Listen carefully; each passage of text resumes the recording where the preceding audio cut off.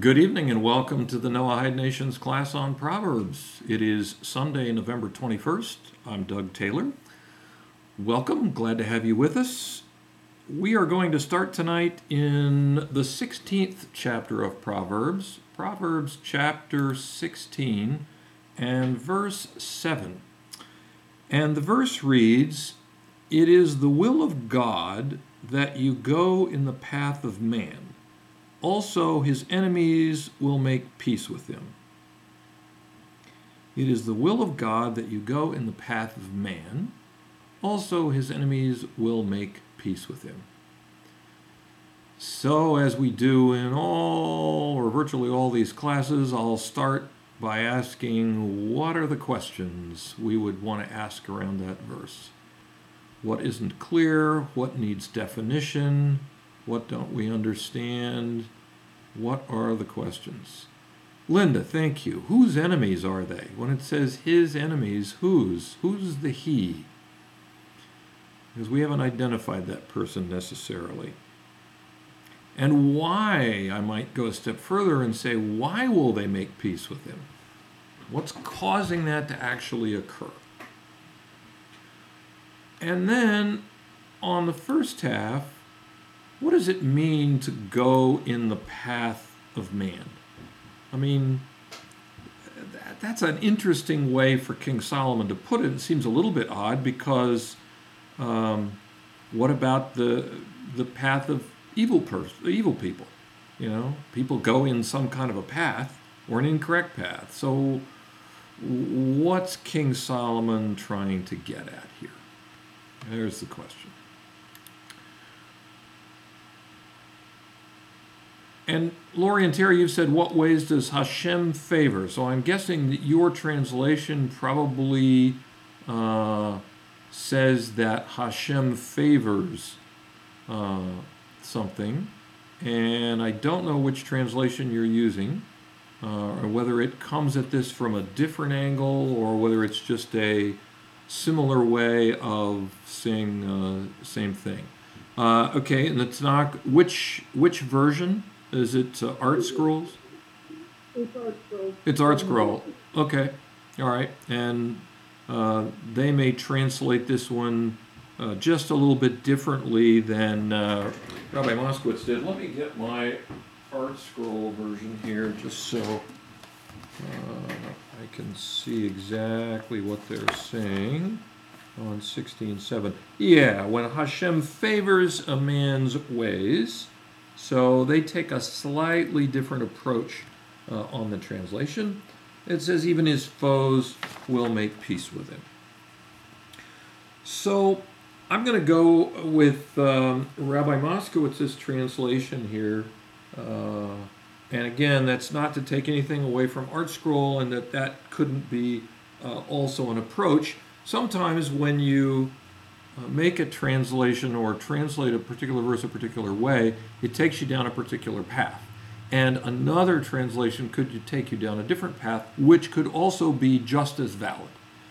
So there are different ways to go. And sometimes, and if you've read the Art Scroll version of Proverbs, they take, the commentators sometimes take different approaches to these verses. And there's something that, we can learn from all those.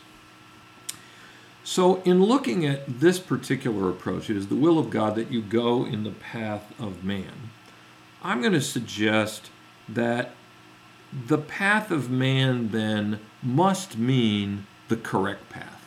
Because if it's the will of God that you go in that path, then it seems like it must be the correct path, which I'll suggest would be the path of righteousness, the path of justice, the path of understanding, of following true ideas, analyzing situations and consequences, things that we have talked about in other verses of Proverbs, doing those things and acting in accordance with those ideas.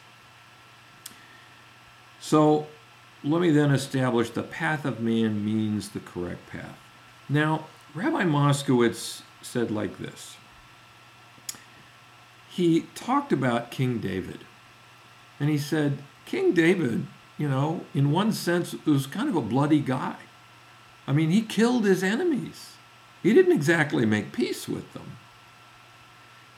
And, when we look in the narrative, we see, he was a warrior. But we also read in Psalms that it says that he helped his enemies.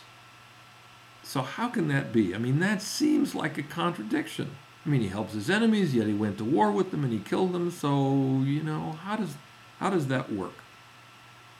And Rabbi Moskowitz said like this: there are two types of enemies. The first type of enemy is one that you can't talk to. For example, you can't really talk and reason with a Nazi. You can't really talk and reason with a suicide bomber or people like that and somehow make peace with them. They have it in mind that, they're basically going to rule over you or kill you unless you agree with their approach, and there's no discussion of that. It's just, that's the way it is. If you really think through the idea of a suicide bomber who says, if you don't believe the way I do and follow the way of life that I demand of you, I will kill you, and I'm willing to kill myself in the process. There's no real discussion to be had there. The person is not open to an idea. We see in the Torah, God talked to Pharaoh, or tried to talk to Pharaoh, and Pharaoh hardened his heart. Pharaoh would not listen. So the first type of enemy is what we could refer to as an enemy of God, an enemy of truth and reality. And you cannot be friendly with that kind of person. Okay, there's no peace to be had there. Again, looking at terrorists or those kinds of things, there's not going to be any peaceful coexistence. Okay, their approach is you accept my way or you die. So no discussion is possible. The second type of enemy is a personal enemy. Okay, you've had a difference over something. There was maybe a misunderstanding, or you did something that offended him, or he did something that offended you, or whatever. And with a personal enemy, you should back off and try to make peace with him. Okay, because making peace there is, or at least may be, a possibility. You can possibly figure out a way to reach a peaceful agreement, to mutually coexist, to figure out, what's the appropriate thing to do. Okay, so let me pause there. And Lori and Terry, you said King David showed some of his enemies mercy who were willing to receive mercy. Yeah, there were certain cases when David would do that. There has to be very careful discernment in figuring out, well, who do you show mercy to and who do you not? Saul showed mercy to one of his enemies, and he was judged for it, or judged negatively for it. So you have to be careful and know, okay, when do I do that and when I not, and when you do that and when you don't is an entire study in itself. And the stories of King David, I think, can be used to figure out, okay, when did he do it? When did he not do it? What's the difference between one situation and another, and why? So very, very good point. And you have to understand that. There are some type of people who have wrong ideas that you could talk to, and you might be able to help them to see the truth and help them on the right path. There are other people that if you do that, they would be like a snake in the grass and they will come back and bite you. So there has to be a discernment. Now, Rabbi Moskowitz pointed out that in terms of methodology, okay, of how we analyze this verse, you'll notice that when we got to the part about his enemies, the second half, we subdivided it. And we said, okay, there are two different types of enemies here. Now, question could be asked, well, King Solomon didn't subdivide the verse, so why should we do that? And the answer is because we learn how to think about these situations and these kinds of analyses from the oral law. If you learn Talmud, okay, the process generally is, as I understand it, when you see a contradiction, that they will then subdivide it into multiple cases, okay? And that's a flag, that if you see a blatant contradiction between one thing and another, it suggests, okay, there must be different kinds of cases that we're talking about, and the writer is referring to one of them, which, thus prevents us from having a contradiction rather than another. Okay, so back to our subject. So we're trying to make peace with a personal enemy. This is the second type of enemy. We've got a personal enemy, and we're trying to make peace with him. What stops us from making that peace, and how do we deal with her? How can we get over that? So let's just for a moment pause and ask that question. If you've got some gripe against somebody, okay, and you could try to go make peace with them, but you don't. What is it that is stopping you from doing that?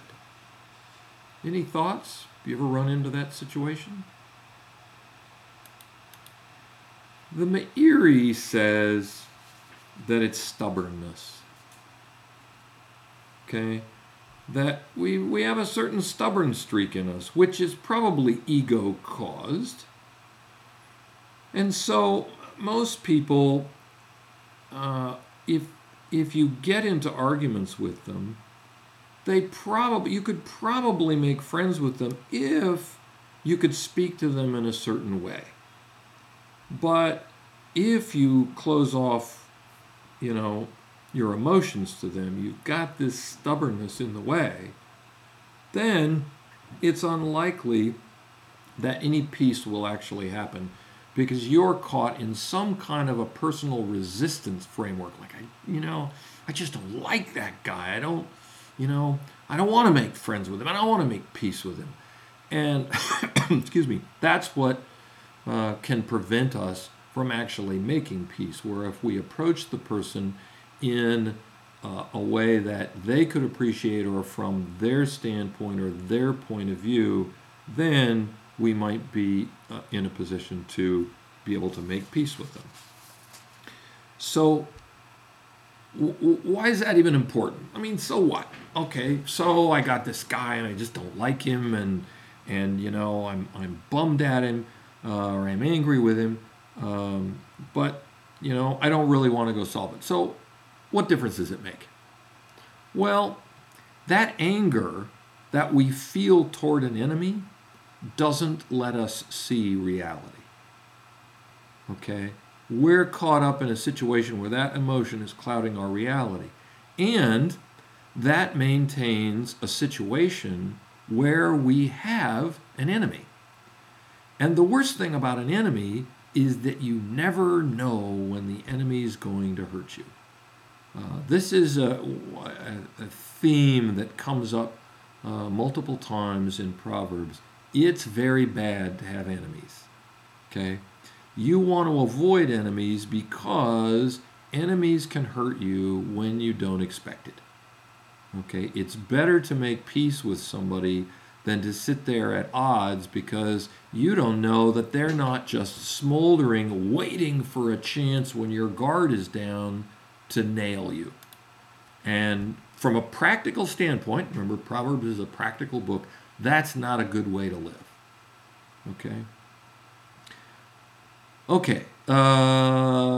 Terry and Lori, you mentioned some experience in life tells you that some people will not make peace because they cannot understand where you are in a particular situation. Agreed. One of the difficulties and challenges in dealing with people, especially ones where you have an issue with them, or maybe they're difficult people, is they have a particular point of view about life. You have a particular point of view about life. And those two points of view are at odds. Now, if they're unwilling to see where you are in the situation, that conflict is going to continue. So what you have to do is be the one to bridge the gap, because they're not going to. And so if you can step in their shoes and see, oh, I was really mad at Harry about that thing, but if I really think about what Harry's thinking about, he feels like I embarrassed him, or, whatever Harry's thinking, and get inside of his head, then it's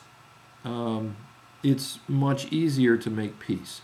One of the keys towards successful negotiations, even if it's not a case where people are angry with each other, is trying to put yourself in the shoes of the other person and think about, okay, where are they coming from on this? What are they thinking? Why are they thinking it? There's a very interesting story told about it was told by, if I recall, Herb Cohen in a book called You Can Negotiate Anything. And I may not have all the details quite right from memory, but you'll get the gist. He was a professional negotiator. He's trying to negotiate a business deal. And what's happening is a company wants to buy another company. And the buying company arranged or retained Cohen to be the negotiator to try to make this deal come together. And the company that was being bought, or that they hoped would be bought, cost, and I'm picking numbers out of the air, but let's say $5 million, or the owner wanted $5 million for his company. It was a private company, he owned the whole thing. The problem was that the company wasn't worth $5 million. By virtually any reasonable measure, maybe it was worth 3.9, 4.2, something, but it was not worth $5 million. And Herb tried everything he could think of in terms of negotiation to try to get this guy to lower his price down to something that was reasonable. And the guy just would not move. And I was like, well, what's going on here? There's no reason that the guy should be asking $5 million for this company. And if I recall the way Herb described the story in his book, he ended up going out to lunch or dinner with this guy, the owner of the company, and he sat down with him. And in the course of the conversation, it came out that the guy had a brother. And the brother owned a business. And the brother sold his business. And the brother sold his business for $5 million. The same price that this guy was asking for his company. And suddenly a light bulb goes on in Herb Cohen's mind, and he realizes this is not about the money. This is about this guy not wanting to feel like his brother got a better deal than he did. About not being bested, if you will, in the business marketplace by his brother. And with that piece of information, by being able to get into that guy's head and see the world the way that guy was looking at it, Herb was able to structure a deal, and I forget the details, but it was something that gave this guy the appearance, and I don't mean deceptively, but the appearance, maybe it was done with stock options or something, of getting a $5 million deal, while the company got what they wanted for a reasonable price. And it came about because he was able to bridge that gap and get into the head of the other person and see how they were viewing the world. So our job in this is to do that. It's to try to get in the other person's head and take out our own emotions and our own ego and say, how are they looking at things? And when that happens, then we can start seeing a whole nother viewpoint, and that can really help us to bridge peace. Okay, any questions on that or this interpretation of the verse? Okay, let me just add one other interesting interpretation, which comes at this verse from a different angle. It asks the question, so what are the enemies of God? And it goes like this. It explains like this. When the Jews don't relate to God correctly, anti-Semitism flourishes. But when the Jews do relate correctly to God, then the world has respect for the Jewish people. So as I understand it, this interpretation is saying that when the Jews relate to God correctly, then the enemies of the Jews will be at peace with them. Okay, so a very different approach to the verse, and just want to show you that both interpretations, are reasonable. So we can have multiple interpretations of a single verse, and get important information from both of those. Okay, any questions on this verse? Okay, thank you, Linda. In that case, we'll move on to Proverbs chapter 16 and verse 8. And it says, better is a little with righteousness than great revenues with injustice. Better is a little with righteousness than great revenues with injustice. So, what do you think? What kinds of questions are staring at us in that verse? Better is a little with righteousness than great revenues with injustice. We have to question sometimes what seems obvious, because it's very easy sometimes to glide right over something and say, oh yeah, that makes sense. But we don't necessarily have it completely worked out. So Linda, good. What is the little and what is the great? It says better is a little with righteousness. A little what? And yes, Lori and Terry, through a little righteousness, or a little with righteousness, how much is a little? And I'd ask one more kind of holistic question. Why is this statement true? Yeah, I mean, we all think this idealistically, but practically speaking, in day-to-day life, why is it true? I mean, why shouldn't a person go after great revenues, even if he has to do it with injustice? And Linda, good question. What is the injustice? Okay. So, I mean, it's fair to ask the question, well, why shouldn't I get great revenue if I can do it with injustice? Why is justice such an important thing? Why not go after that? If I could have, $500 million and I had to do it with injustice, well, gee, I could do a lot with $500 million, wouldn't that be a good thing? So let's see what we can glean here. I will start by suggesting, and yeah, Lori and Terry, what's right and what's wrong? Very good. We all kind of jump to that conclusion sometimes without necessarily defining, well, what is right and what is wrong. We may have sort of a general idea, but when it comes right down to practical things that we have to do on a daily basis, how do we define that? So let me start by suggesting that the little in the first half, when it talks about better is a little with righteousness, I'm going to suggest that refers to income. And the reason I'm going to suggest it is that it matches the second half, which is talking about revenue or financial intake. So, in other words, the verse would be telling us that it is somehow better, and we haven't yet figured out why, but it is somehow better to have less income, as long as you do it with righteousness, than to have a bigger income that is gained somehow through injustice. Now, Some of the commentators take the little part to mean quantity in a broader sense. But for our interpretation, let's just consider it as financial income and go from there. So the big question that I would want to zero in on is, why is this true? I mean, what is the advantage of having a small income with righteousness over having a big income with injustice?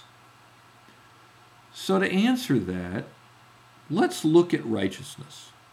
I mean, what is it?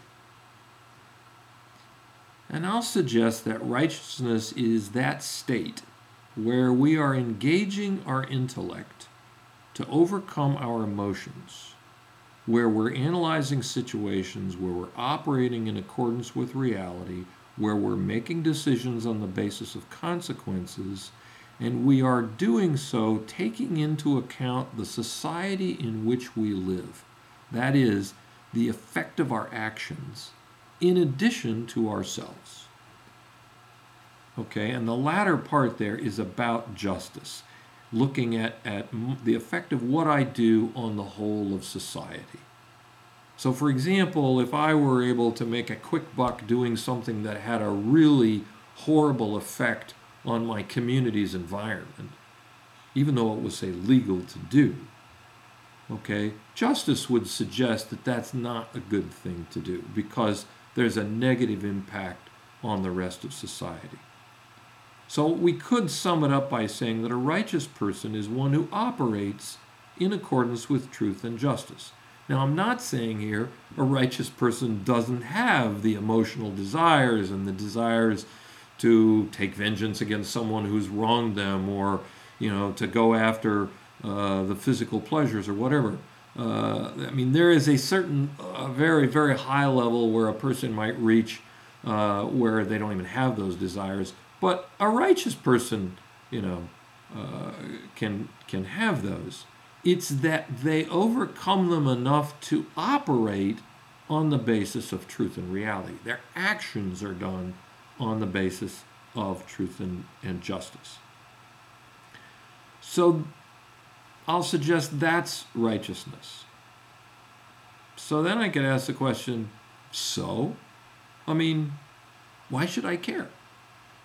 So let's look at the benefits, just the practical benefits for a person who operates in accordance with truth and justice. And I will suggest that there are 3. First of all, the person has peace of mind. Why? Because he or she knows that they are operating in accordance with reality. And they know that that is all they can do in life. So they are doing everything possible that they can. Okay? Second, closely related to that, they don't fret over the results. Why? Because they recognize, and this is hugely important, that results are not in their hands. They know that the only righteous person knows that the only thing that he can control is his actions. Okay? And to some degree, his thoughts. So he does what he can that's within his realm of control, and he recognizes that results are in God's hands. I can plan and do all the things, and we've discussed this in a number of verses. We discussed this last week. I can, make all kinds of plans, at least I think it was last week. I can make all kinds of plans, but the end results are up to God. Okay? So the person who's righteous doesn't fret over results. Third, the actions of a righteous person create peace with other people. Okay, we live in a world where it is very difficult to be totally isolated and independent and not need anything from anybody else. Every manufactured thing that we use, other people were involved in putting together. Okay, I know of no one that can subsist completely on their own with no tools, implements, or anything that someone else didn't make. we are an interrelated society. So when a person acts in this way with truth and justice, the people who he deals with or she deals with recognize that they can trust that person. And so there's a trust that happens with other people. I mean, granted, there are always people and situations in life that we have to be wary of, but because the righteous person sees these things and can guard against them, and because he lives at peace with other people, he doesn't have to constantly look over his shoulder wondering if the guy he did business with yesterday or his neighbor is going to attack him out of vengeance for something that he did to hurt him. He lives at relative peace with his community. Okay? So he has peace of mind, he doesn't fret over the results, and his actions create peace with other people. Okay? So those are three clear benefits that I would suggest happen for the righteous person. Now, Lori and Terry, you've said when a righteous man plans his way, Hashem will help him. Yet when a person operates, I'll suggest, in accordance with truth and justice, okay, there's a certain outlook that's involved in that. You know, you see the world in a different way when you're looking at it in terms of, you know, I'm one piece of the whole picture. That's a case of raising yourself to a higher level. And as you raise yourself to a higher level, it's my understanding from all this learning that Hashem relates to you differently. So, you know, you've suggested when a righteous person plans his way, Hashem will help him. Okay? So God's personal providence can sometimes step in and help the righteous person. And as we've discussed, there are two systems in place. There are the laws of nature and God's personal providence. And God's personal providence steps in at certain times when a person has reached a certain level. So, by operating at a righteous level, a person is reinforcing that type of life for himself. Okay. Anything else you'd want to add to the list of benefits of a righteous person before we go on? Okay. So now let's look at the opposite. Let's look at the unjust person, the person who operates with injustice. What benefits does he get? What are the results of his lifestyle? So again, I'll suggest there are three results of the lifestyle of injustice. Number one, because he's operating according to his emotions and not according to reality, he's going to constantly be in conflict. Okay? Can't help it. He's operating against reality. He has to be in a conflict situation. Now, it may not show from the outside, but we don't get to see necessarily what's on the inside. And his emotions have to be constantly bumping up against reality, and reality and his emotions are in conflict. So here's a person who's living a life that is going to constantly cause him internal conflict. So that's the first result. Second result, he's constantly concerned over results. Why? Because he thinks he can control them. So his stress level has got to be relatively high because he always has to be wondering whether he's covered this factor or that factor, and when things don't go as planned, he gets really upset. Why? Because life didn't work out according to his plan, and he expected that it should. He expects the results to be what he wants them to be. Recall that the righteous person is interested in taking proper actions and recognizes the results are out of his hands, so he doesn't fret about results. The unjust person does. They're worried about results. And the third result that that person's going to get is that he has to constantly watch his back. because he operates with injustice, there are people out there who he has wronged, and they're upset. Okay? They're gunning for him. In one way or another, he is not at peace with his community. So he constantly has to be careful and to be wary because he doesn't know when someone's going to try to get back at him for the things that he did to them. If you think about, for example, organized crime hierarchies, person works his way up the chain sometimes by bumping off the guy above him.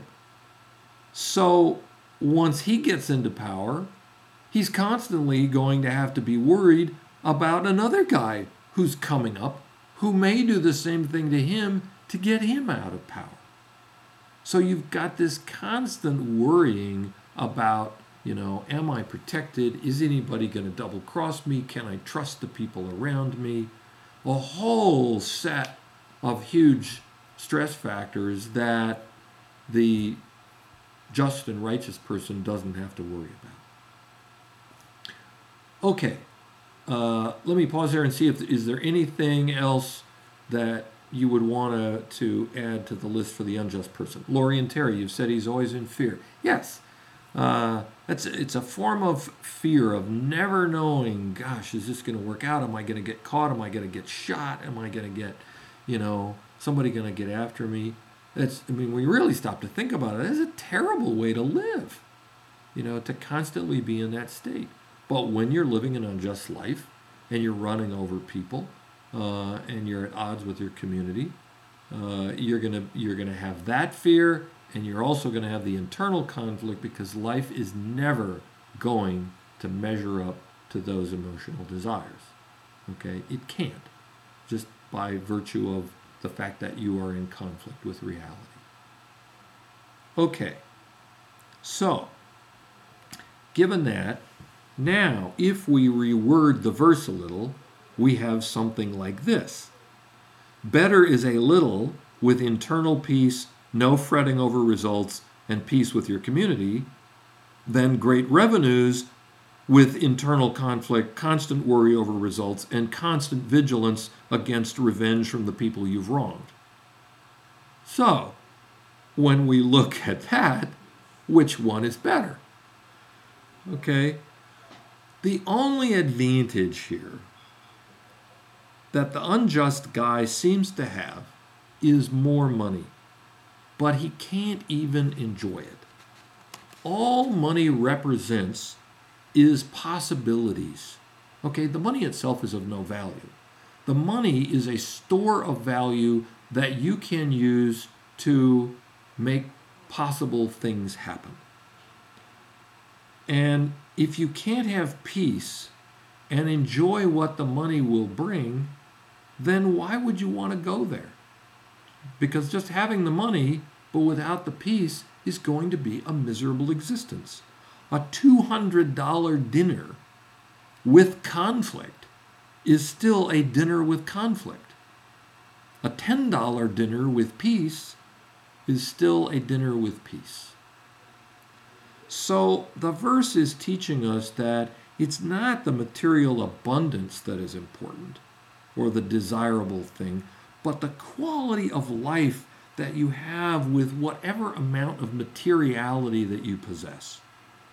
The righteous life is the better life from a very practical standpoint, regardless of the financial income level. Okay, and this verse, as I understand it, is teaching us that. Okay, any questions on this? Okay, good. Let's go on then to Proverbs chapter 16 and verse 9. And the verse reads, "A man's heart plans his way, but Hashem directs his steps."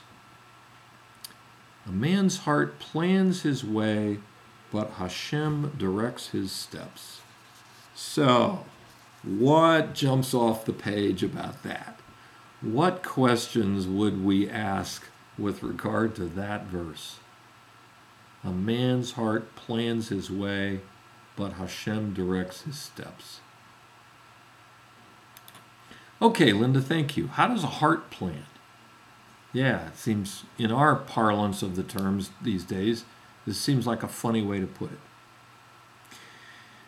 And I'll add then, what does it mean that Hashem directs his steps? I mean, that kind of seems odd because right here, King Solomon didn't make any specification of a righteous man or a wicked man.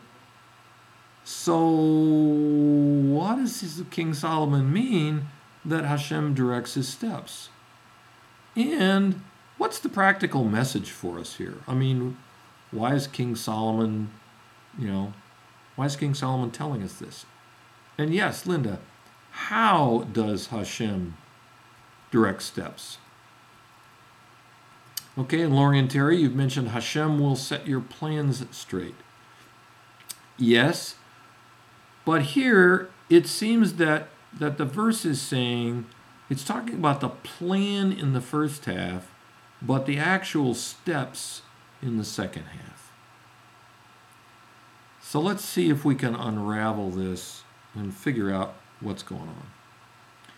So, starting with the first half, in life, we make plans. Okay? We do it all the time. Doesn't matter whether we plan to just pick up a loaf of bread at the store or start a multi-million-dollar enterprise. We make plans. We have to. I mean, we do it without thinking about it, but in fact we do. If we're going to go to build a house, we draw up plans. If we're going to go on a vacation, we make a plan. It may just kind of be in our mind, but we make plans. Okay? And Linda, you've said, a man plans and Hashem laughs. That's a very, very good point, and I don't recall the source of that, but I think we're going to get to what that means in the explanation of this verse. So thank you for bringing that up.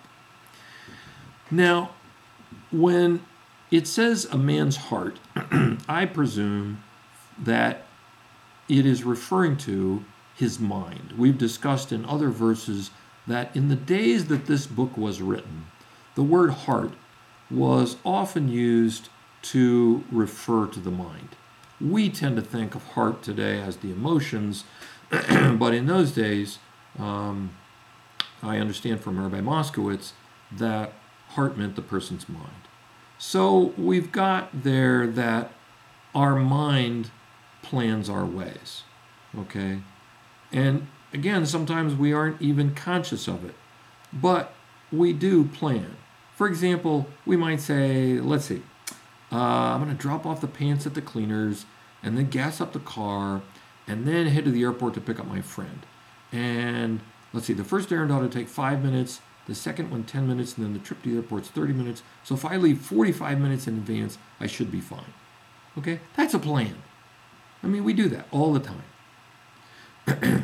But one of the most important realizations is that in the physical world, we only control actions. Yes, Linda, that's a good point. And then life happens. Okay? We control actions, not the results. Okay? And Lori and Terry, you said all of our plans are set forth from Hashem. Not sure the source of that. We think we're doing this all ourselves. I would suggest that people are making plans themselves. In other words, they're using their mind in the physical world to make a plan for various actions. Everything from how am I going to get my kid through college to when am I going to study to how am I going to get to work tomorrow and what am I going to have for lunch. So remember, Proverbs is a very practical book. It's dealing with life in the practical. So we control the actions, but not the results. And yes, and then, as you say, then life happens. So all kinds of things occur that we don't anticipate or that are completely outside of our control. This can be a really tough idea to get because our society generally holds us responsible for results. So a salesman who doesn't produce gets fired. A student who doesn't get good enough grades fails. A mother who works diligently to plan a big family event suddenly finds that the weather turns really inclement and everyone cancels at the last minute. She had a great plan for this wonderful party, but then it snowed and nobody could get there. Okay? Lori and Terry, you're saying what you were referring to was that all things are or our learning. I'm not sure what you mean by the last part, so if you can clarify that for me. All things are for our learning. Okay, thank you. Yes, we can learn something from all this. And the key here that I think that I understand this verse is getting to, this was, if I recall Rabbi Moskowitz's interpretation was, we don't control outcomes, that's Hashem's department. Okay? We plan in the first half, but Hashem directs his steps. The outcome, the result, is in Hashem's hands because there are always factors outside of our control. Okay? So the verse is saying that a man's heart plans his way. That is, that we establish plans for things, but the results are in Hashem's hands. So, if that's true, then what's our responsibility in life? It's to do everything we can do in a situation. We have to take whatever action we need to take and that is within our control to take. Okay? And then we pray that our efforts are successful and that God will take care of all the outside factors, all the things that we can't control. So you can't sit around on your couch, and not work for a living and say, God, please provide me, bread or food that will somehow magically show up on my doorstep. No, get out of your chair, go get to work, earn a living, go buy the bread or grow the food or do something. Do what is within your control.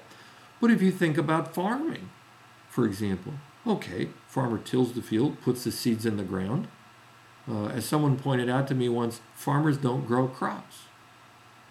All farmers do is create an environment in which crops can grow. But the germination of that seed and the rain to water those crops and, all the temperatures acting right, that's all in the hands of Hashem. Okay? Farmer can't control that. So all we can do is do what we can and then pray to Hashem and recognize that the results are in his hands. Okay? He controls the outcome. Now, this is an important practical realization that can lead to real peace of mind. Because when you're in a situation and you've done everything you can do, then you can let go of it and not worry or fret because you know the results are in God's hands. You have done everything you could. So it's like, okay, I'm done. God, I hope you will make this situation successful, and I recognize you're in control. The results are in your hands. And this is not some fantasy pie in the sky idea that, doesn't really matter what I do because everything's in God's hands. It's a very practical approach to recognizing what's in my control and what's out of my control. Actions that I can do are in my control, and I have a responsibility to do those. The rest is up to God. Rabbi Moskowitz has often quoted the story of Jacob and Esau. When Jacob had left Laban, and he had his wives Rachel and Leah and his kids and his whole, flocks and everything, and he's left Laban, and he gets word that Esau is coming to meet him with 400 men. And, you usually don't go calling on people with 400 men unless you have some other agenda. And so, and I think we've discussed this in another class, Jacob thinks through the situation and takes the actions that are available to him. He divides up his camp so that if there's a war, a part of his group hopefully will be able to escape. Okay? He sends a whole bunch of gifts to Esau. Nice gifts on animals spaced apart so that the Esau gets one, and then the next one, and then the next one, and then the next one. It's like sending the woman that you love but just had an argument with, a dozen roses every hour for an entire day. Pretty soon she's hopefully going to recognize that you're really sincere. So he sends gifts to Esau in order to try to achieve peace, and he also prays. Okay, so the verse is teaching us a very practical approach about how to think about life. We plan, we make plans, we take whatever steps we can, and then we recognize that the end result is in the hands of Hashem. And fully realizing that idea can give us a huge amount of peace. A huge amount of peace, because we don't have to be responsible for the results. We just have to be responsible to do what we can and take the actions that are available to us. Rabbi Moskowitz said once, and I really appreciated his comment, he said, in any situation, there is really only one question to ask. And the question is, did I do the right thing? If I've done the right thing and I've done everything I can do, that is all that I can do. It's the only thing within my power. And nothing else is available. So I don't have to sweat it after that, because whatever happens is up to Hashem. Yes, it may not be the outcome that I would have preferred, but it's the outcome that happened.